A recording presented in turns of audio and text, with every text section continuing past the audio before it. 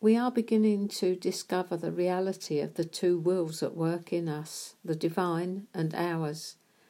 And unless we align ourselves with him, we may quite frequently find ourselves disappointed. There is only one way to do this thing, to live this life, and it's according to the Maker's instructions. This way up, as the title of this chapter says. We'll shortly be looking at what it looks like to live the normal Christian life from the place he intended, in union with him.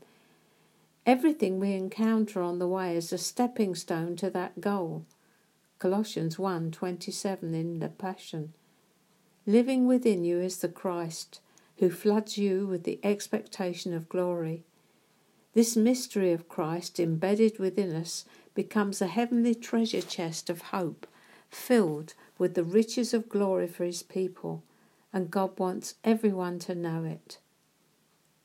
At the moment of rebirth, we received a living seed. The Passion Translation tells us it's embedded within us.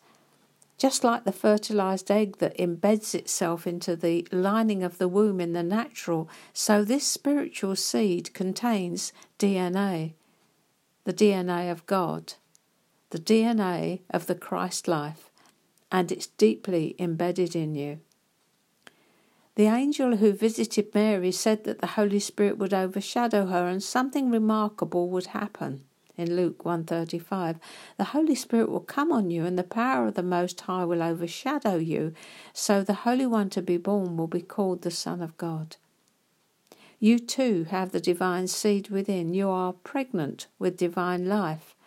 However, if you don't make godly choices, it will remain a seed. It will never reach the state of maturity God intends.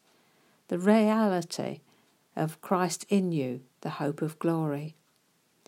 He can't do through you what he hasn't been able to do in you.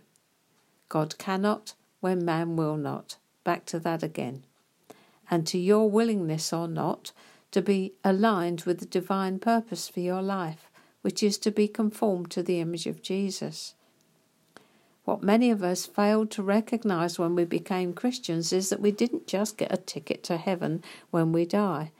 What happened was we went into training, and that training was for reigning. We are being trained to spend eternity with him.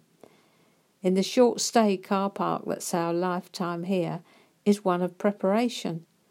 Our destination is heaven. Our destiny is to reign and rule with him. And it's here on this earth that we're trained where we prove out or not.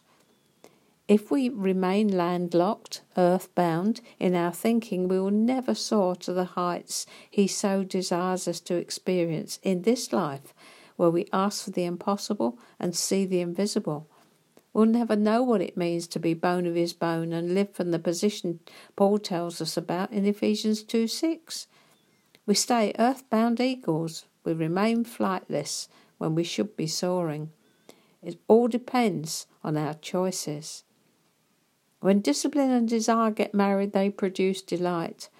When we discipline ourselves to cut down our food intake, we say we're dieting and we lose weight. The result is delight. When we come to the maintenance part, which is where many slip up, we go right back to where we were or worse. So the Christian walk's exactly the same. We need both discipline and desire to produce delight. And we need a marathon mentality so that we keep going. We're meant to go from one degree of glory to another, not sputter along in fits and starts, one step forward and two back. If you lack the 3 Ds this morning, why don't you ask him to give them to you? The ability to discipline yourself, to desire him, which will eventually produce delight. You've nothing to lose and eternity to gain, beloved. What hinders you?